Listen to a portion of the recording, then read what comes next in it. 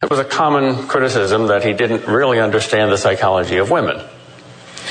One of his critics, it may have been Edmund Wilson, reviewed either a version of this book where it was published anonymously or a manuscript where Lewis's name did not appear, and said this book, Till We Have Faces, must have been written by a woman because the main character is a woman and no man could possibly understand the inside of a woman's soul as well as this author does. And then it turned out that it was C.S. Lewis, whom he had previously accused of male chauvinism. The book is written from the viewpoint of and in the voice of its protagonist, who is a woman. In fact, an ugly woman. He calls it a myth retold. This is an interpretation and a retelling and, frankly, a kind of Christian allegorizing of a pagan myth of Psyche and Eros. Now, the Greeks very often made into gods all sorts of forces and all sorts of things, and Psyche is the word for soul. And some of the Greeks thought that the human soul was something like a god. And many of the Greeks thought that love was a god. It came into them from without. It wasn't just a human emotion. It was a force, a divine force that swept you off your feet. We still unconsciously preserve that in Hollywood cliches like, it's bigger than both of us.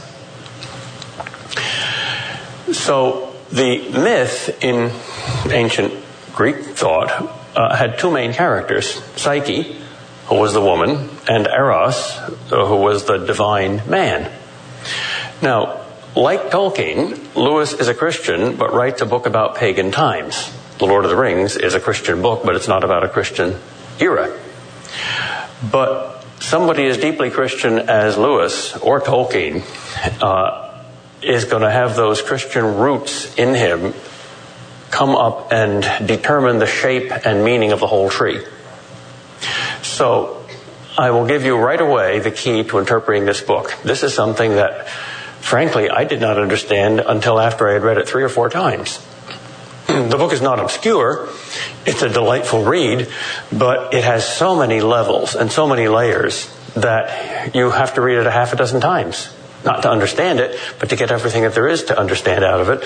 And I suddenly realized, to my chagrin, that I had missed the main point of the whole book the first 3 times I read it. It's a story about Oruel, who is not in the old Greek myth. Her beautiful sister is named Psyche, and Psyche has to be sacrificed to a god. And the god has various names. And Lewis tells you that this is the Psyche and Eros story retold, so you know that the god is Eros, or Cupid, or the god of love. Well, the god is really Christ. Once you see that, the whole story flops on its head. I think I should first tell you something about the plot. There are 6 main characters. Oruel, her beautiful sister Psyche, who is also intelligent and innocent and pious, and her beautiful sister Redival, who is shallow and worldly and foolish. So there's 3 sisters. Their father is the king of Glome, which is an ancient Greek kingdom, a mythical kingdom, somewhere between the time of Socrates and the time of Christ. Near, but not too near to Athens. So they know about Greek philosophy, but they're a barbarian kingdom. The king's main advisor is a man simply called the priest, who is a wise old pagan who worships many gods and knows their power but doesn't understand them. The king's favorite servant, who is a good friend of Oruel and Psyche, is a philosopher called the Fox. He's a Greek, a disciple of either Socrates or the Stoics, who was captured in battle as a slave, and now he is the tutor of these beautiful girls. And he is a wise and wonderful old man, but he is strictly rational. He's very much like C.S. Lewis's favorite tutor, Kirkpatrick. There are 2 other figures here. One of them, of course, is Christ, who is disguised as Eros, the Greek god of love. And then the other figure, who's much more mysterious, is a goddess called Ungut, who is worshipped in the form of a black, ugly stone. Rather strange. Well, there's obviously contrasts here. The contrast between Psyche and Redival, both of whom are beautiful, but Redival has no beauty of soul. The contrast between the fox and the priest, between barbarian religion and Greek philosophy. The contrast between Eros and Ungit, the two gods, the god of beautiful love and ugly love. And there's a lot of contrast between Orual and almost everybody. But Orual, who is a very willful character, loves her sister Psyche, and the narrative thread, the psychological narrative thread, the drama, is mainly the jealousy between Orual and Psyche once Psyche is offered to be married to the god. So it's a contrast between unselfish love and selfish love, and Orual's selfish love, her jealousy of Psyche, blinds her in many ways. Even though she's a sympathetic character, she's somebody we can identify with. She's not simply wicked or foolish like Redival, but she's one of these fully developed literary characters who have both good and evil in them mixed together in such a way that you can see yourself. She's not an idealized character. Psyche is. Psyche's almost too good to be true. And Redival is so foolish that you don't know much about her, you don't care about her. But Orual is ourselves. It begins with a plague in Glome, and the king, advised by his priest, says that this plague is so bad that the gods are angry and someone has to be sacrificed, and this time it's not just an animal but a human being. And it has to be the best of all human beings in the kingdom, because the god will not accept anything worse. And that means Psyche. So Psyche is taken up the holy mountain to be tied to a tree and sacrificed to the god. And she disappears. And Orual is heartbroken and tries to deal with this. Has she been devoured by a wild beast? Has she been raped by a wild man? Has she been spirited away by the gods and killed? Or has she been married to the god of infinite beauty, which is what she hopes? No one knows. Orual seeks out the bones of her sister and comes to the place where she was sacrificed, a tree, and finds her alive. And her beautiful sister Psyche invites Orual to come and see the god's palace. She has been married to the god and now she is a queen. And Orual simply does not believe this. She thinks Psyche is insane. So she goes to where the palace is and she sees nothing. And Psyche is astonished that she doesn't see the palace. Psyche does see it. The god had told Psyche that one thing is forbidden. Psyche must not look on his face. She can see the palace. She can be married to the god. She goes into the bridal chamber where the god is sleeping, but is not allowed to bring any light into the palace or the bridal chamber. And that's her test of faith. Orual does not let herself believe that there's anybody more important in Psyche's life than Orual, especially not some mysterious invisible god. She thinks Psyche is insane. So she tries to persuade Psyche to bring a light into the god's chamber, to put the god to the test. Psyche refuses to do it. Nothing that Orual can do can shake Psyche's faith in her god. So Orual blackmails Psyche. She says, I will kill both you and me if you don't do this. And she takes out a dagger and stabs herself in the arm. Blood comes out. See, this proves it. Now, the next stroke will be your heart and then mine. And Psyche, in order to preserve Orual's life, agrees to do this. When she brings the light into the god's chamber, the god has to fulfill his earlier threat, his curse. He leaves poor Psyche forever. And she is doomed to walk the earth now in agony because she has known divine joy, what it was, and now it's lost forever. And the weeping of Psyche breaks Oruel's heart. And Oruel simply cannot endure that pain. So she decides to veil her face.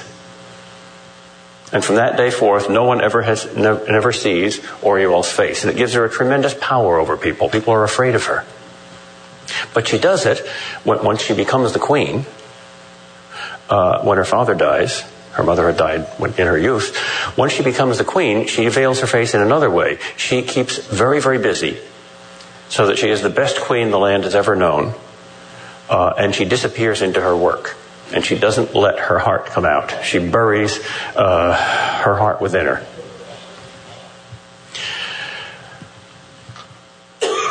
Gradually, her heart thaws. She realizes the harm that she's done to people. Through a series of minor events, you see her grow, and the story ends. I don't want to spoil the plot. I'll just say the story ends in a rather mystical way, in a heavenly vision of reconciliation. The plot is not spectacular. It's not a page-turner in the sense that you get vampires or comets in the ocean or assassination plots. But if you're at all sensitive to the drama within, the drama of the human heart, it is exactly that, a page-turner. And it's written in a Greek sort of style, very sparse, very simple, very clear. Unlike his Space Trilogy, which is written in a more romantic style, a lot of words. This has a great economy of words. Much is suggested rather than said. It's a beautifully written book. Now, as a philosopher, I am most interested in what wisdom the book gives us. And I think there are 5 great questions that are addressed in this book, questions that were all of great concern to Lewis and are to us too. So I'll go through those 5 questions and just read some passages from the book with the purpose of not giving you a complete notion of the book. I've given you the plot outline in a very inadequate way. I'm not going to make that any better. But just little gleams of light about these questions. The only reason I gave you the plot outline was to put some sort of meaningful background into these passages. The first question is the relation between faith and reason, between religion and philosophy, between myth and logic, between pre-Christian paganism and post-Christian rationalism, both of which Lewis thinks are incomplete. He speaks here from his own deep experience. He wrote in his own autobiography before his conversion that the 2 hemispheres of his mind were totally separate. On the one hand, there was a beautiful sea full of many islands of myth and poetry. On the other side, there was a glib and shallow scientific rationalism. He said, everything that I loved, I believed to be imaginary. Everything I thought literally real was grim, dull, and meaningless. And somehow those 2 hemispheres have to come together, but they certainly seem to conflict. The way they conflict in this book is through the 2 characters of the priest and the fox. The fox is the best that reason can do, and the priest is the best that ancient pagan religion can do. And they both lack something essential. Oruel, who stands between them and is the pupil of both, has to reconcile them in herself, just as Lewis did. And the key line here is the very simple question, why must holy places be dark places?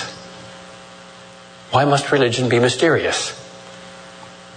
Especially, why did Psyche's husband God, if he is real and if he is good, forbid Psyche to bring light into the bridal chamber and see his face? Why would something good hide in the darkness? Now that seems to me is a very honest question.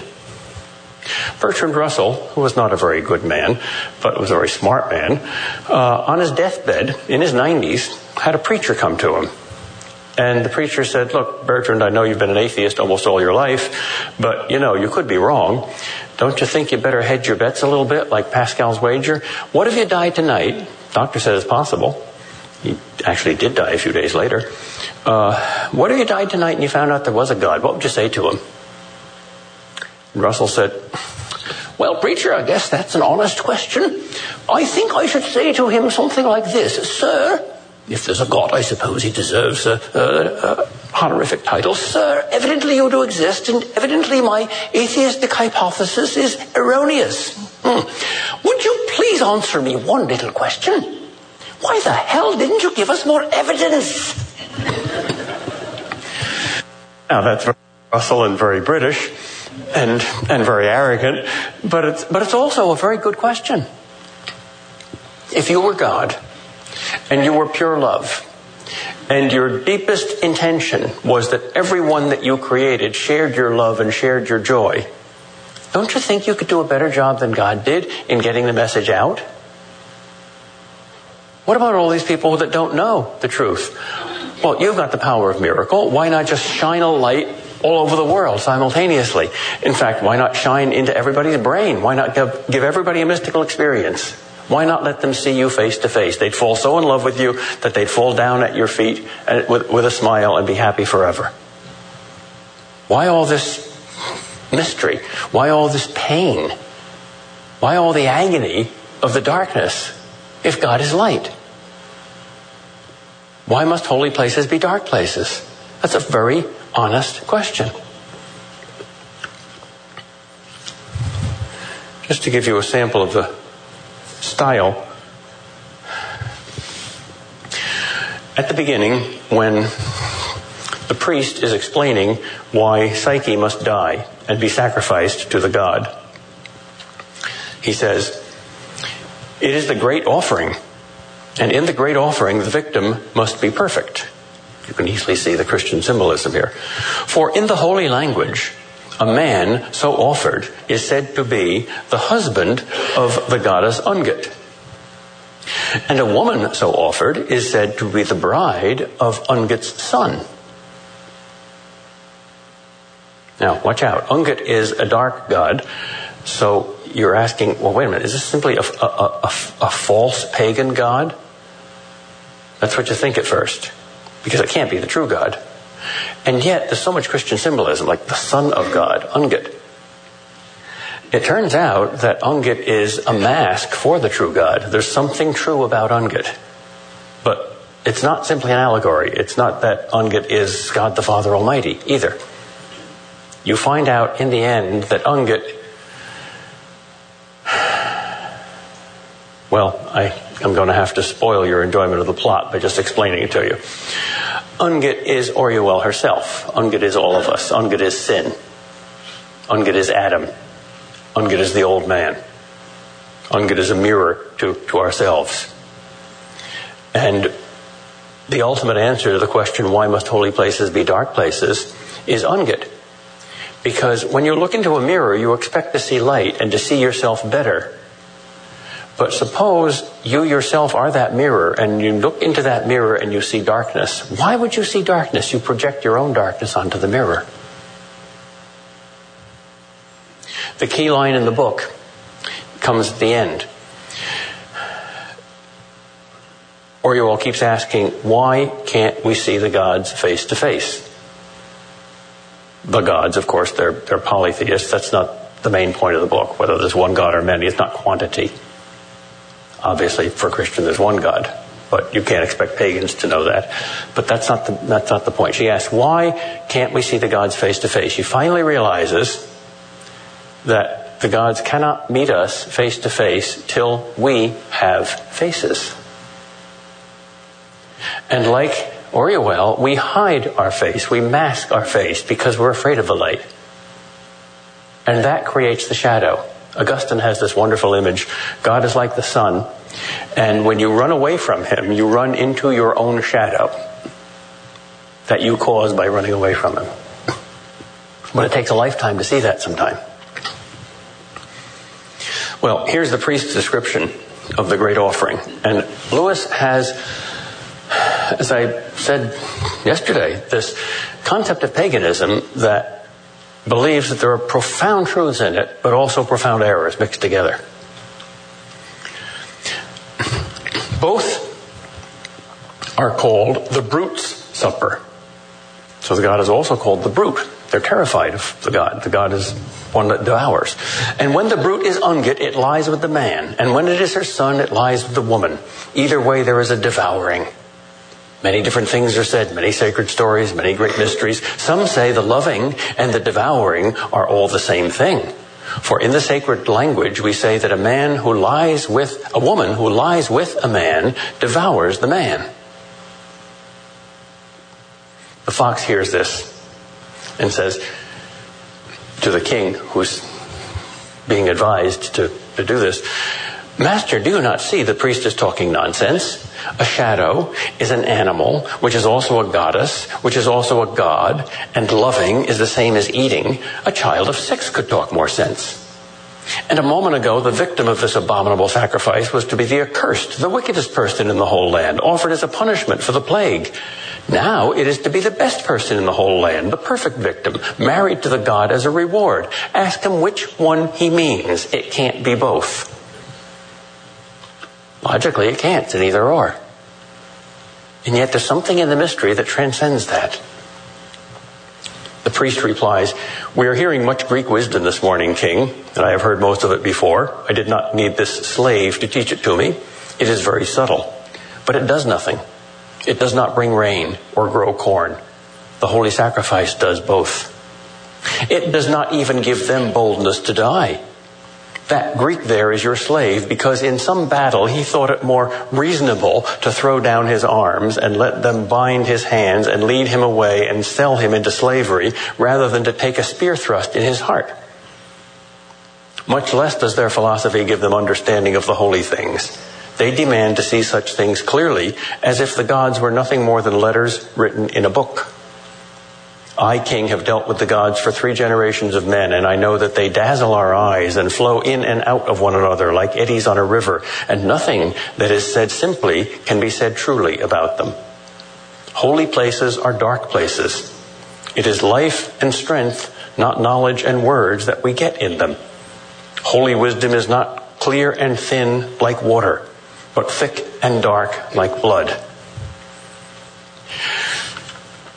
Lewis himself was very sympathetic to both the priest and the fox. They are the two halves of his own mind and of every potential human mind. So the more deeply you sympathize with all the characters, the more deeply you care about this book and the more you see yourself. It's really 2 books. The first and longest book is a book Oriol herself writes in her own hands as a complaint against the gods. Like Job, she says, "I hope that there is a just judge above me and the gods so that we can go to court together. I'd win. My case is more just than the gods. They've persecuted me without cause." So this is an apology for herself, written by Oriol, against the gods. Then the second book is a book that she has to read in heaven. And it's the real version of her apology. Much shorter and much less complimentary and with no hiding. And she sees all the darkness of her heart revealed. But here's the end of the first book. "Now all you who read, judge between me and the gods. They gave me nothing beautiful in this world to love except Psyche. And then they took her from me. But that was not enough. Then they brought me to her at the holy place, where it hung on my word whether she should continue in bliss or be cast out into misery. They would not tell me whether she was really the bride of a god, or insane, or a brute's or a villain's victim. They would give me no clear sign, though I begged them for it. I had to guess, and because I guessed wrong, they punished me. What's worse, punished me through her suffering. I say the gods deal very unrightly with us. For they will never go away and leave us to live out our own short days to ourselves, which would be best of all. Nor will they show themselves openly and tell us what they would have us to do, for that too would be endurable. But they hint and hover. They draw near to us in dreams and oracles, or in a waking vision that vanishes as soon as it is seen. And then they are dead silent when we question them. But they glide back and whisper words we cannot understand when we most wish to be free of them. They show to one what they hide from another. What is this but cat and mouse play? Blind man's buff, mere jugglery. Why must holy places be dark places? I say that therefore there is no toad, scorpion, or serpent so noxious to man as the gods. Let them answer my charge if they can. It may well be that instead of answering they'll strike me mad or leprous or turn me into a bird or a tree, but will not all the world know then that this is because they have no answer?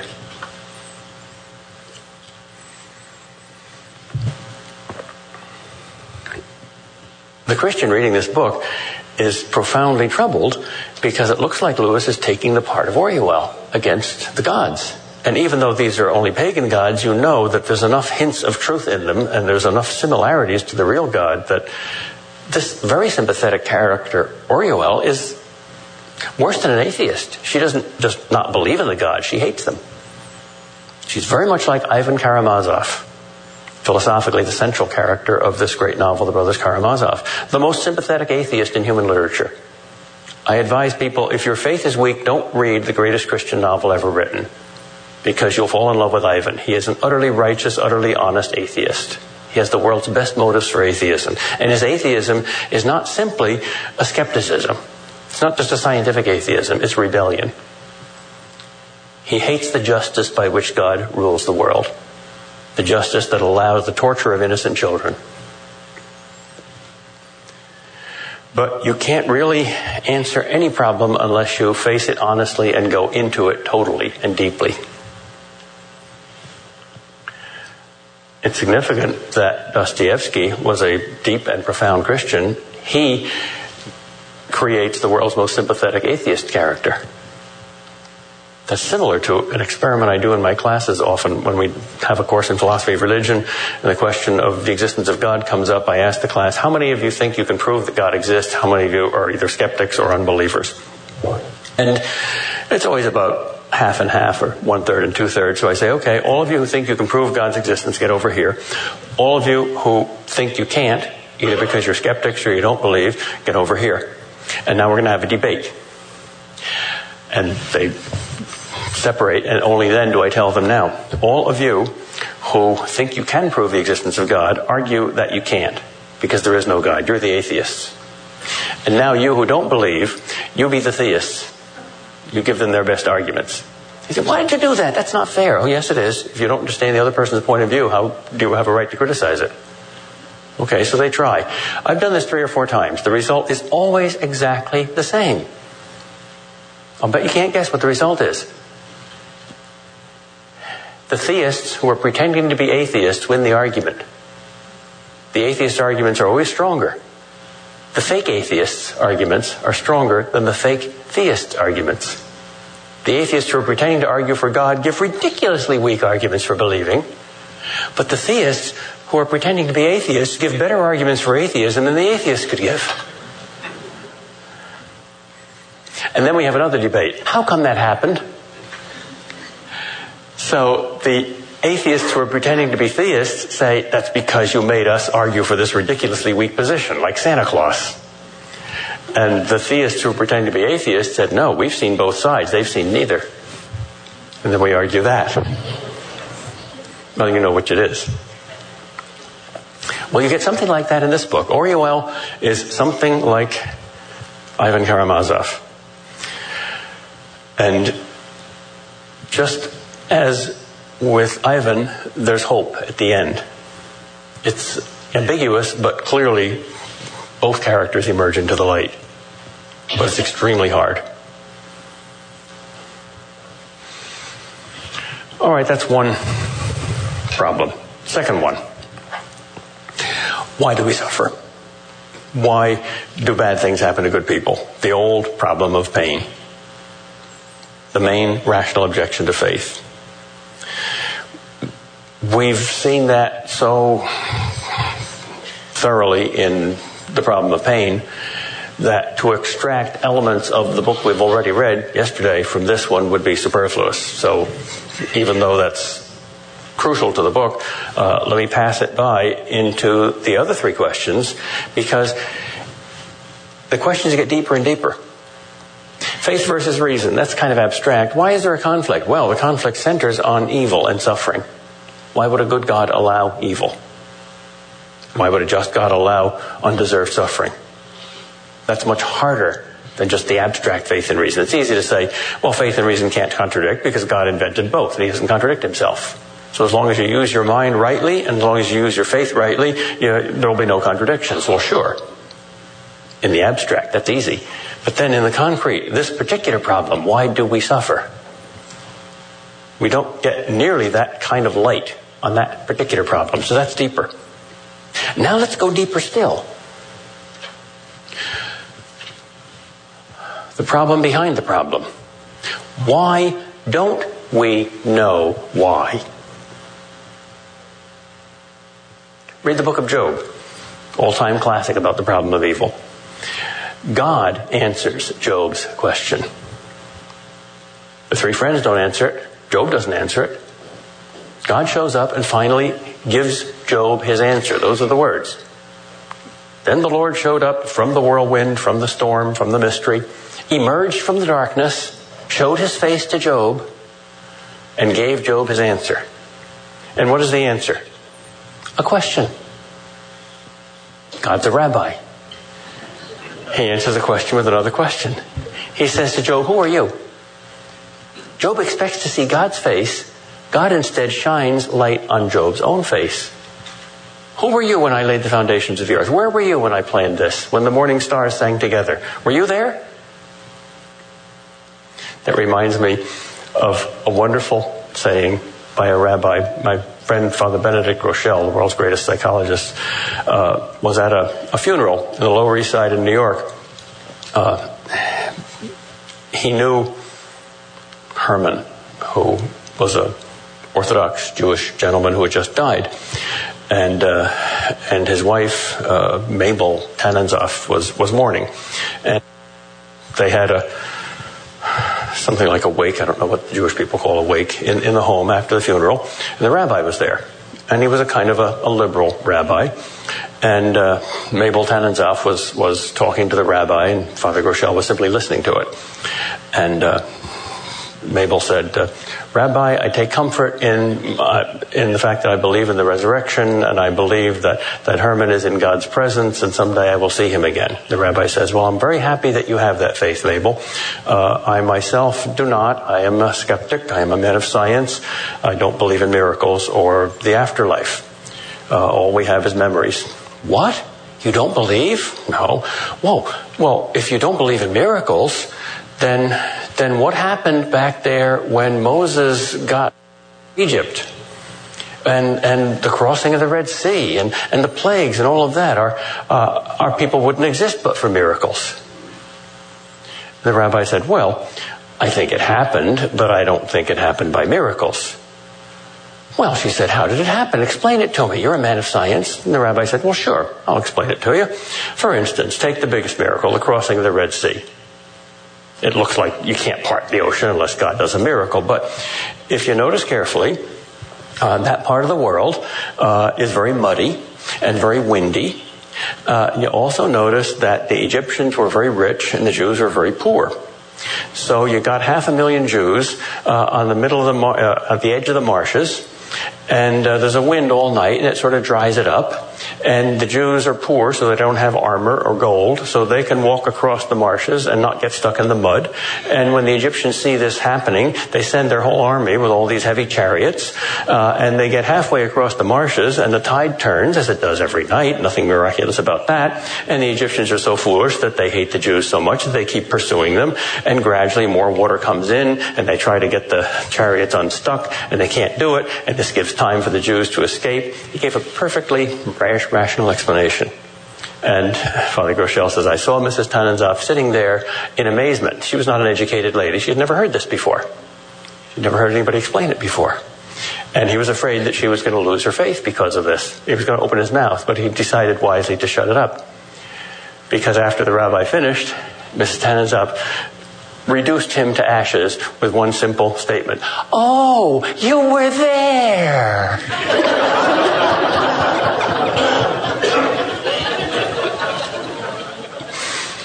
That's what happens at the end of the book of Job. God says, Oh, when I figured out the plan for human life, when I wrote the story of your life before you were ever born, you were there advising me, right? The solution to why we don't know why we suffer is who we are. We have this inherent tendency to play God. Oh, on our conscious level, we repudiate that. That's pride and arrogance and idolatry, of course. But the unconscious, it's much harder to redeem the unconscious than the conscious. And we're really, really stupid the deeper we go. So what God says to Job ultimately is, here's my solution to why good people suffer. Hush, my child, you couldn't possibly understand.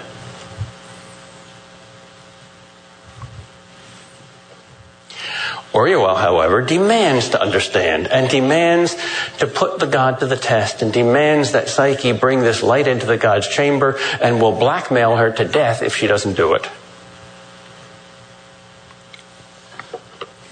The meeting where she persuades Psyche to disobey her divine husband and bring the light into the chamber, which is obviously very similar to Satan's temptation to Eve to eat the apple and see what happens.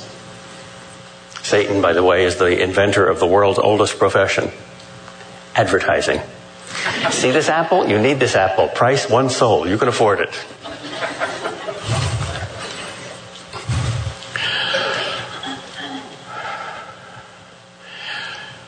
Psyche says to Oriel, not even I have seen him yet. He comes to me only in the holy darkness. He says, I cannot yet see his face or even know his name. I am forbidden to bring light into his chamber, into our chamber.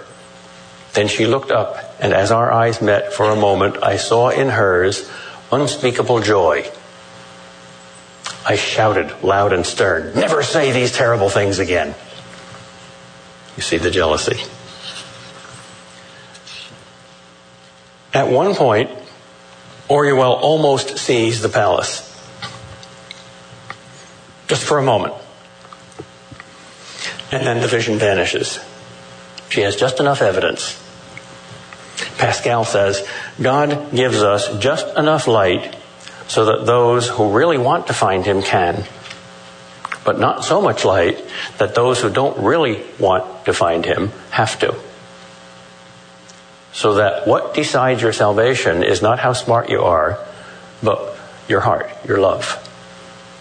Lovers will see, others won't. And that's what happens here. She sees the palace and she doesn't want to believe in it. Because it means that she is no longer Psyche's most important person. She is no longer God to Psyche. It vanishes after a second, and she writes in her indictment, now, you who read, give judgment. That moment when I saw, or thought I saw, the palace, does that tell against the gods or against me? If they answered, would they make that part of their defense? Would they say it is a sign, a hint, beckoning me to believe? I will not grant them that. What use is a sign which is itself only another riddle? If the gods had an honest intention to guide us, why is their guidance not plain? Psyche could speak plain when she was 3. Have the gods not yet come so far? That sounds very strong and reasonable argument. But behind this reasonable argument is a human motive of jealousy and pride, which she can't see. If she saw it, she'd hate it. And eventually she does see it. Towards the end of the book, she sees the harm that she has done to others without intending to. She sees her self-righteousness and wants to escape it. And then comes maybe the central problem of the book. How? How can you escape your own inner unget? That's also the problem of the brothers Karamazov. The word Karamazov means black smear, literally, symbol for sin. But everybody, even the good brother Alyosha, is a Karamazov. Even the saints are Adam. Nobody is born into Christ. We're born into Adam. So everybody has to get rid of unget. But to do that, you have to see your unget first. When this happens, when she is honest, she finally admits it, and then she says, okay, I've got to do something about this. How can I? And let's see if I can find that passage. I saw my face. I was the black stone. I was Unget. The vision was true. What did it mean? To say that I was Unget meant that I was as ugly in soul as she. Selfish, greedy, gorged with blood. But if I practiced true philosophy, as the fox meant it, that would change my ugly soul into a fair one. And this, if the gods helped me, I would do. I would set about it at once. The gods helping me. But would they help? Nevertheless, I must begin. But it seemed to me that they would not help. For I set out boldly each morning to be just and calm and wise in all my thoughts and acts. But before they had finished dressing me, I would find that I was back, and knew not how long I had been back, in the same old rage, resentment, gnawing fantasy, or sullen bitterness. I could not hold out against Unget for half an hour. And then a horrible memory crept into my mind of those days when I had tried to mend the ugliness of my body with new cosmetic devices. I had a cold fear that I was at the same work again. I could not mend my soul any more than I could mend my face, unless the gods would help. But why did they not help? Then a terrible thought, sheer and huge as a cliff, towered up before my mind, infinitely likely to be true. No man will love you, though you give your life for him, unless you have a pretty face. So might it not be, the gods will not love you, however you try to please them, and whatever you suffer, unless you have beauty of soul. Here's, in a sense, the fundamental problem of human life. You've got to be perfect, you can't be perfect. You've got to be just, you can't be just. You've got to please God, you can't please God. This is why those people who read the Sermon on the Mount with a smile and say how enlightened Jesus is, I think are fools. When I read the Ten Commandments, I'm only a little terrified. 300 is a major league batting average, and I think I've never stolen anything, killed anybody, or committed adultery. For the other 7, forget it, down the drain. But, I can say, hey, God, I'm pretty good. And then Jesus, in the Sermon on the Mount, says, if you've looked on a woman with lust, you're an adulterer. Uh-oh.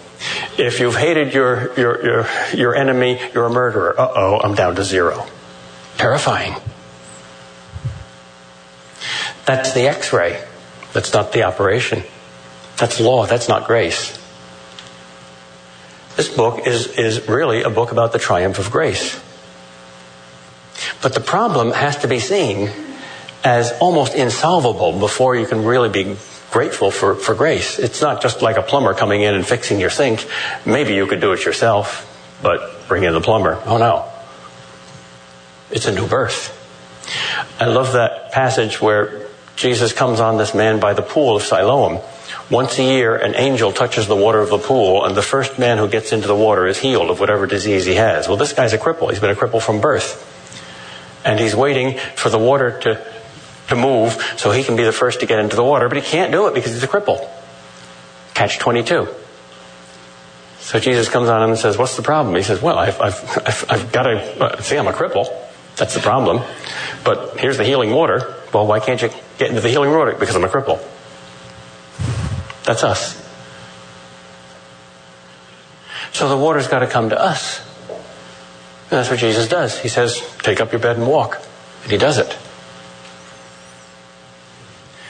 And in a very different way, that's what happens here.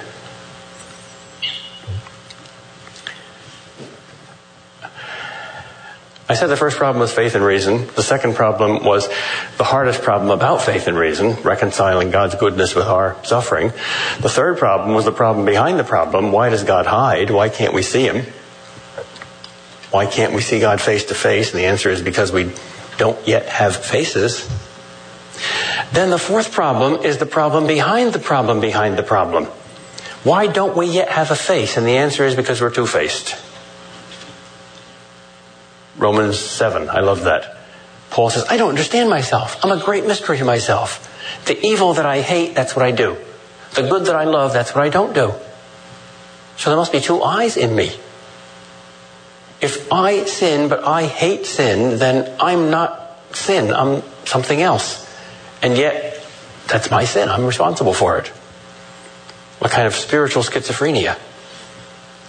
And those two I's come from two hearts. That is, the two minds, two faces, come from two desires. One is to stand in the light, and the other is to hide. The gods are veiled because we veil ourselves. She takes a lifetime to see that.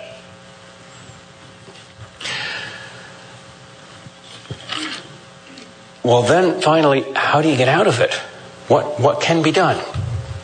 Since this is a realistic pagan novel, you don't get a clear answer to that, but you get beautiful hints. And in the pagan story of Cupid and Psyche, or Eros and Psyche, there's a famous story, some of you know it if you've studied Greek mythology, of the rams of the gods. Psyche's task, after she betrays her husband, because Oriole blackmails her, is that she can be reconciled to him only if she goes through the world into the underworld and performs a number of tasks. And one of them is to gather gold from the fleece of the rams of the gods. Now, no human being can do that. Psyche's only a human being. Psyche means human soul. So it looks like there's no hope. But right after Oriole articulates this deep problem, how can I lift myself up by my own bootstraps? How can I become pleasing to the gods without the gods' help? But why would the gods help me unless I'm pleasing to them? So I'm catch-22. I'm the man by the pool. Right after she formulates that problem, she has this dream, and the dream is the solution. I found myself standing on the bank of a bright and great river. On the farther bank, I saw a flock of sheep. I considered them more closely, and I saw they were all rams, tall as horses, with mighty horns, and their fleeces had such bright gold that I could not look steadily at them. The air of that country was sweet as music. Those are the rams of the gods, I thought.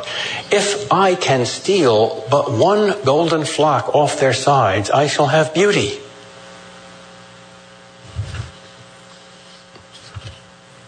I walked forward over that holy turf with a hopeful heart. But then all the golden rams came at me. They drew closer to one another as their onrush brought them closer to me, till it was a solid wall of living gold. And with terrible force their curled horns struck me and knocked me flat, and their hoofs trampled me. Now, this is a vision sent to Oriole, and therefore there's some divine wisdom in it. And even though she's a polytheist and there are many gods and therefore many rams, this is God. This is an imperfect symbol of the one true God, perfect, holy, full of light. And this is what God does to our soul. Knocked me flat, their hoofs trampled me. They were not doing it in anger. They rushed over me in their love and joy. I understood it well. They butted me and trampled me because their gladness led them on. The divine nature wounds us and perhaps destroys us merely by being what it is. We call it the wrath of the gods, as if the great waterfall were angry with every fly it sweeps down in its green thunder. Yet they did not kill me. When they had gone over me, I lived and knew myself and presently could stand on my feet. Then I saw there was another mortal woman with me in the field. She did not seem to see me. She was walking slowly, carefully, along the hedge which bordered that grassland, scanning it like a gleaner, picking something out of it. What was it? Then I saw bright gold hung in flecks upon the thorns of the bushes. The rams had left some of their golden wool on them as they raced past. This she was gleaning, handful after handful, a rich harvest. This is Psyche, of course. What I had sought in vain, by meeting the joyous and terrible brutes with my own power. She took at her leisure. She won without effort what utmost effort could not win for me. Now the gold comes on the thorns. Thorns are a symbol of suffering. This is the deepest answer to why we must suffer. We must suffer the onrush of divine grace. In our present condition, that has to be suffering.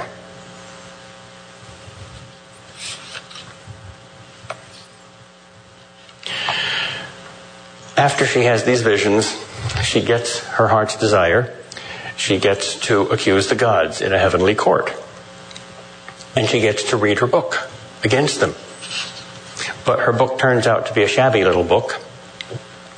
And here's the essence of her complaint. She says to the gods, I know what you will say in your defense. You will say that the real gods are not at all like Ungit. And I was once shown the house of a real god, Psyche's palace. And that I ought to know that. You fools, I do know it.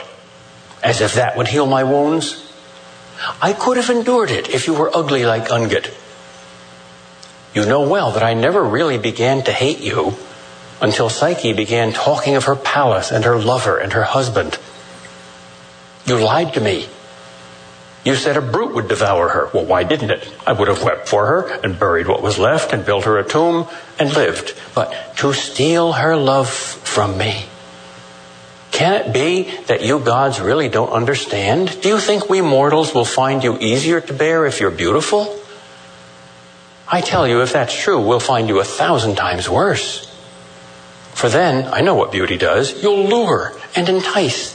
You'll leave us nothing. Those we love best, whoever's most worth loving, those are the very ones you'll pick out. I can see it happening age after age, growing worse and worse the more you reveal your beauty. The son turning his back on the mother and the bride on her groom, stolen away by this everlasting calling of the gods, taken where we can't follow. It would be better for us if you were foul. We'd rather you drank their blood than stole their hearts. We'd rather they were ours and dead than yours and made immortal. To steal her love from me, to make her see things I couldn't see. How could I want to know that? The girl was mine. Mine, I tell you. Do you not understand that word? There's no room for us and you in the same world. We want to be on our own. I was my own, and Psyche was mine. Did you remember whose the girl was? She was mine. You do not know what that word means. And she reads this over and over until the God mercifully interrupts her. Says, are you answered now? And she says, yes. There's a mystic, I think it's a Russian Orthodox mystic, who says, when you go to the judgment day and look on the throne, you will see yourself judging you. I think that means you will see that the judgment is not external. You will not be able to disagree with it. Now she understands. She says, the complaint was the answer. To have heard myself making it was to be answered. Lightly do men talk of saying what they mean. Often when he was teaching me to write in Greek, the fox would say, child, to say the very thing you really mean, the whole of it, nothing more or less or other than what you really mean. That's the whole art and joy of words. Now that's Socrates. That's C.S. Lewis. He has a wonderful, clear style. And here's C.S. Lewis criticizing C.S. Lewis. What a glib saying that is. Do you really want to know exactly what you mean? Or you will find out what you meant. I saw well why the gods do not speak to us openly, nor let us answer. Till that word can be dug out of us, why should they hear the babble that we think we mean? How can they meet us face to face till we have faces? The priest at least knew that there must be sacrifices. The Greek philosopher didn't. Well, she meets the fox in heaven, and she says, oh, grandfather, I've done all this terrible stuff, And is it true? And he says, oh, my child, it is. I could almost be glad. It gives me something to forgive. But I'm not your judge. We must go to your true judges now. The gods have been accused by you. Now is their turn. So Ariel says, I cannot hope for mercy. And he says, infinite hopes may be yours, but be sure that whatever else you get, you will not get justice. Are the gods not just, grandfather? Oh, no, child. What would become of us if they were? Great line. She finds out that Psyche has completed her tasks and is in heaven, and she is there too. And there was a kind of holy exchange. She completed her tasks not in anguish, but in joy. And she asks the fox, whom she calls grandfather, why she was happy. And he says, it is because another bore much of her anguish.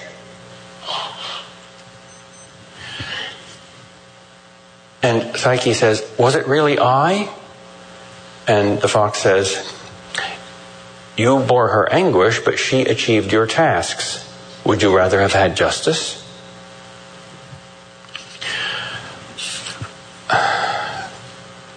That's a very mysterious theological idea. Lewis learned it from Charles Williams and from some of the mystics. Of course, Christ is the only mediator, but we participate in this. Therefore, we do for each other something like what he does for us. We participate in this thing that's much more than justice. My life for yours. The way of exchange, he calls it. And then there's a beautiful mystical vision at the end, which I won't even bother to read. And here's the last paragraph. She ends her book when finally the divine voice tells her who she is, and she finds out, you are also Psyche. That is, she now has acquired a pure soul. She has acquired her identity. I ended my first book with the words, no answer. I know now, Lord, why you utter no answer. Once she meets the God, she speaks in the singular, not the plural. I know now, Lord, why you utter no answer. You are yourself the answer. Before your face, questions die away. What other answer would suffice? Only words, words, to be led out to battle against other words. And that's the end of the book of Job. I used to dislike the book of Job for a number of reasons. I shared one of them with you yesterday. Another one was I didn't understand why Job was satisfied. I thought this was a literary fault. It was too easy. The questions were great. Job has the greatest questions in the world. And God shows up and gives Job his answer. And okay, he puts Job in his place, but then he doesn't add anything to it. He doesn't explain a single thing to Job. Now, some people are simple and innocent and good, and faith is natural to them, and they don't need answers. But Job's not like that. Job's from Missouri. He's got to know. He's like Orwell or Ivan Karamazov. What I didn't realize was that the most important verse in the book of Job is after God shows up, Job responds, now I know who you are, and now I know who I am. I'm the man with empty-headed words. I'm the one who said foolish things like, I'll ask the questions here and you give me the answers. It's the other way around. And then comes chapter 42, verse 4, I think. I had known you with the hearing of the ear. Now I see you with my own eye. And I fall down in dust and ashes. Thomas Aquinas, who I think is the greatest theologian who ever lived, shortly before his death, according to sworn testimony at his canonization hearings by his friend and confessor, Brother Reginald, was in the chapel alone in the middle of the night, prone on the floor. He had just finished an important part of the Summa Theologica, which begins with reason and ends with faith, and the final treatise is about Christ. He just finished it. And Brother Reginald saw him lying prone on the floor and swore that a voice came from the crucifix. And it said, "My son Thomas, you have written well of me. What will you have as a reward?" And he says, Thomas answered only 3 words. "Only yourself, Lord." Perfect. Job was as wise as Thomas. And this book teaches us to be similarly wise. All right, that's a sample. Questions about the book or the issues or anything else? Is the message of the book then that Jesus himself is the answer, because when we see him, all our questions go away? Exactly. I mean, this, not to be rude, but is that like what they said about the Romans? They make a desert and call it peace. I mean, do you see what I'm saying? Yep. I'm not arguing. I'm just... Yep. That seems... Suppose God had given Job words. Suppose God had written a book. Hey, Job, I wrote this book myself. It's the best book in the world. It explains every single question you have. It's the answer to the problem of evil. Job would say, "Thanks, God. Let me read the book." He reads it. Boy, that's good. Yeah, that's good. But remember, Job's a philosopher. Job wants to know. So, that's a good argument, Lord, but your first premise, I'd like a proof of that. And this thing that you tell me to do, yeah, that's good, but what's going to happen next? So he'd come back to God the next day and said, "God, that's a great book. Now, could you please explain chapter 1? And could you please explain what I'm supposed to do about chapter 2 and what's going to come to?" And suppose God answers him again. Then the next day, Job would say, "God, I got some questions about that." And it would go on and on and on forever. And that's not joy. That's the road to joy, but it's not joy. At some point, you've got to just shut up and smile. Do you think this is why Jesus told the apostles, "It's better for you if I go away"? Yep. You can see him. You can't see the Holy Spirit. But the Holy Spirit is God himself living in your soul with maximum intimacy. I mean, even Jesus, although he's maximally intimate in another way, is in one way removed from us by 2,000 years of time and 4,000 miles of space, and the fact that he's somebody else.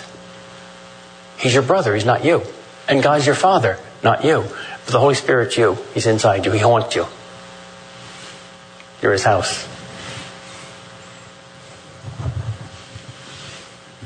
If you focus on God the Father only, you tend towards, this is wrong, don't have to get there, but the danger is deism. He's so transcendent and perfect and remote that the distance is infinite. If you focus on the Holy Spirit only, the danger is pantheism. He's so intimate. He's so much you that he's almost you. So to start with Christ is to get both the distance and the intimacy, because he's the Son of the Father and he's the sender of the Spirit. One of the reasons that I'm so attracted to Lewis is I feel like he was writing 50 to 60 years ahead of his time as a fully modern, fully redeemed pagan. My experience of the culture within the last 15 years or so has been that we've moved past rational modernism into a modern paganism.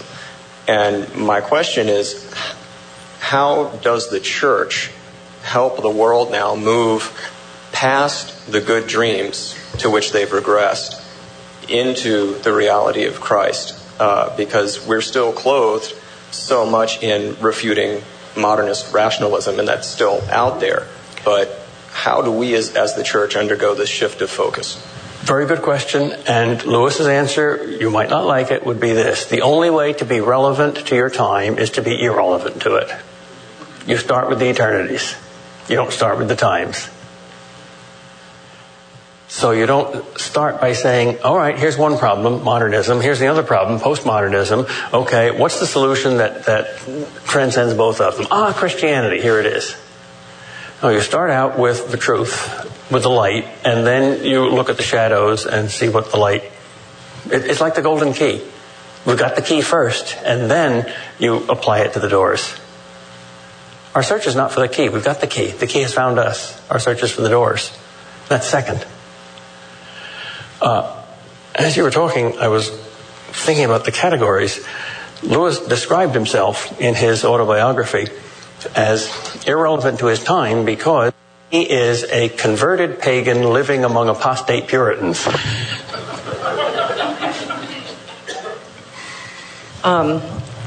Forgive me if I get this wrong, because I've only read Till We Have Faces once, and it was a while ago. There's a scene where Oriel and Psyche are by the stream, and Psyche is serving Oriel wine from her palace and trying to show her various things and show her the palace, and Oriel just doesn't see it. And there's also a scene in The Last Battle in the stable where the dwarves are in there, and they think they're in an old stable, and Aslan goes in there and serves them wine and wonderful food, and they think they're eating straw and donkey water or something, and they don't see it. Jesus says, those that have ears to hear, let them hear. Elijah tried to get his sidekick to see, and he asked the Lord to open his eyes, and he did. I think these are all very similar things. Can you kind of comment on that? Yes. Thank you for that very profound question. In order to tell you something you didn't already know, I'm going to have to say something that some of you will certainly misinterpret. You will call me a Buddhist or a pantheist. Thomas Traherne says, the world is a palace of infinite beauty, but we don't see it. Lewis suggests, I think in The Great Divorce, that when we get to heaven, well, let's start with the other one. Those that go to hell will look back on their life on earth and say, I was always in hell, and they will speak truly. Those who go to heaven will look back on their life on earth. They will say, I was always in heaven, I just didn't.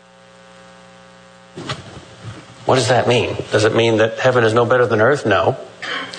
It means that this whole universe, 18 billion light years wide, 18 billion years long so far, and it's still young. This whole universe is nothing but a tiny little womb. And when you die, you pop out of the womb, and you're in heaven. And then, what happens to your attitude towards your life on earth? Well, what happens when you're born? You get a different mode of consciousness. Before you were born, your mother's womb was everything that there was. You might have believed that there was life after birth, or maybe not. Maybe you argued about it. You philosophized about it. What's it going to be like? Bigger and better wombs, maybe? And then you're born. And it's a wonder. How could you possibly have figured out the smartest fetus in the world? How could you possibly have figured out what you were going to look like? If you saw, at the age of 8 months in the womb, a picture of yourself now, you'd say, who's that? That must be a goddess. That's not me. Lewis says in The Weight of Glory, if we saw our Christian neighbor as he or she is going to be in eternity, we would either be strongly tempted to fall down at his feet and worship him, or else turn away screaming as the most horrible nightmare we ever had. And all day long we're helping one another to one of those two destinations. Now, if that's true, if this world is just a womb, and the womb is part of the world, you didn't know that when you were in the womb, but now that you're outside of it, you say, oh, the womb isn't far. The womb is right here in the world. It's part of the world. So I think in heaven, maybe we'll look back on our life on earth and say, I was always in heaven. I just didn't have the eyes to see it. Again, to quote some Russian Orthodox mystic, I think this is fairly common. I've seen it in a number of writers. Heaven and hell, they say, now, this is only a theory. Don't pin me down on it. Heaven and hell are really the same place.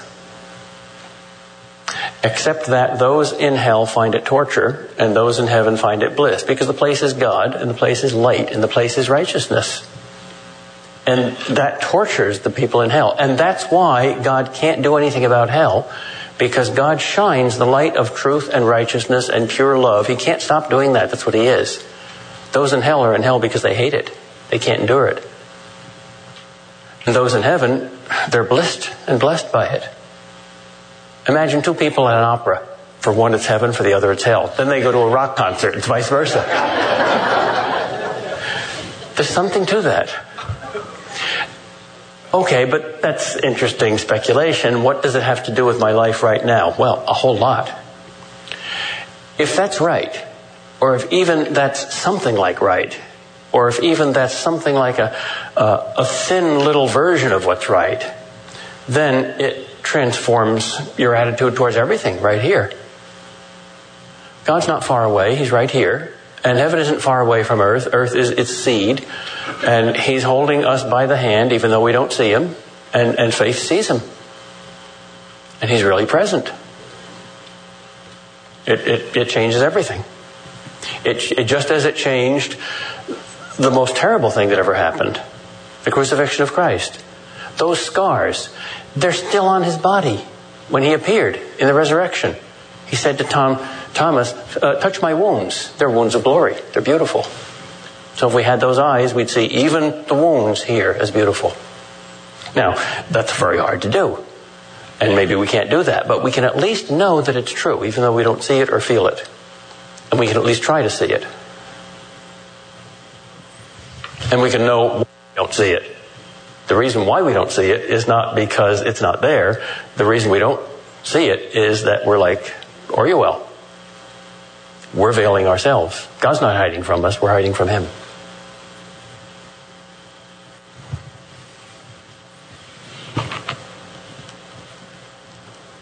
This is not original, this is Lewis. Yeah. Orwell thought that Psyche was insane because she saw Psyche standing there in rags before a grove of trees completely undeveloped. From Psyche's point of view, she was in bliss. She was clothed in wonderful garments, served by servants, living in a palace. It seems to me this speaks to us of our situation. There are people, few enough, who are in bliss now with us, and who are challenged on a daily basis by others saying, you're out of your mind. Stop that nonsense and come be realistic with me. Yep. If any of us ever achieve that bliss, are we required to give it up, to go with those who challenge us? Or do we spurn them and try to maintain our life in the palace? You know the answer to that question. St. Francis of Assisi says to his followers, if God grants you the beatific vision, and you are wrapped in mystic ecstasy, and there is not the slightest difference between earth and heaven, and if at that point some poor stranger knocks on your door, angrily demanding that you open the door to him, if you do not reject the beatific vision and open the door to the stranger, you will be rejecting the beatific vision. Because that's the key to bliss, doing God's will. It's not just something you see, it's something you do. Your heart leads your head. You'll see it if you do it. The happiest people I have ever met in my life, bar none, is Mother Teresa's Missionaries of Charity. They have a house in Roxbury in Boston, which is the worst slum in Boston. And all they do is live there in poverty, get up at 4 o'clock in the morning, pray for 3 hours, and then go out in the streets and try to help people mend their broken lives. And they deal with just tragic situations, tragic people all the time. They are radiantly happy. Why? They see. They see that Jesus is just as really there as he was on the streets of Jerusalem. Why do they see it? Because they love him so. Their hearts just open their eyes to see. It's incredibly simple. They're very, very simple people. It's hard for clever people to see that because we create so many shadows to run away in. We've all got this motive to run away. But if we're simple, it's hard to run away. That's why I like to say the stupidest ideas in the world, you have to have a PhD to believe them.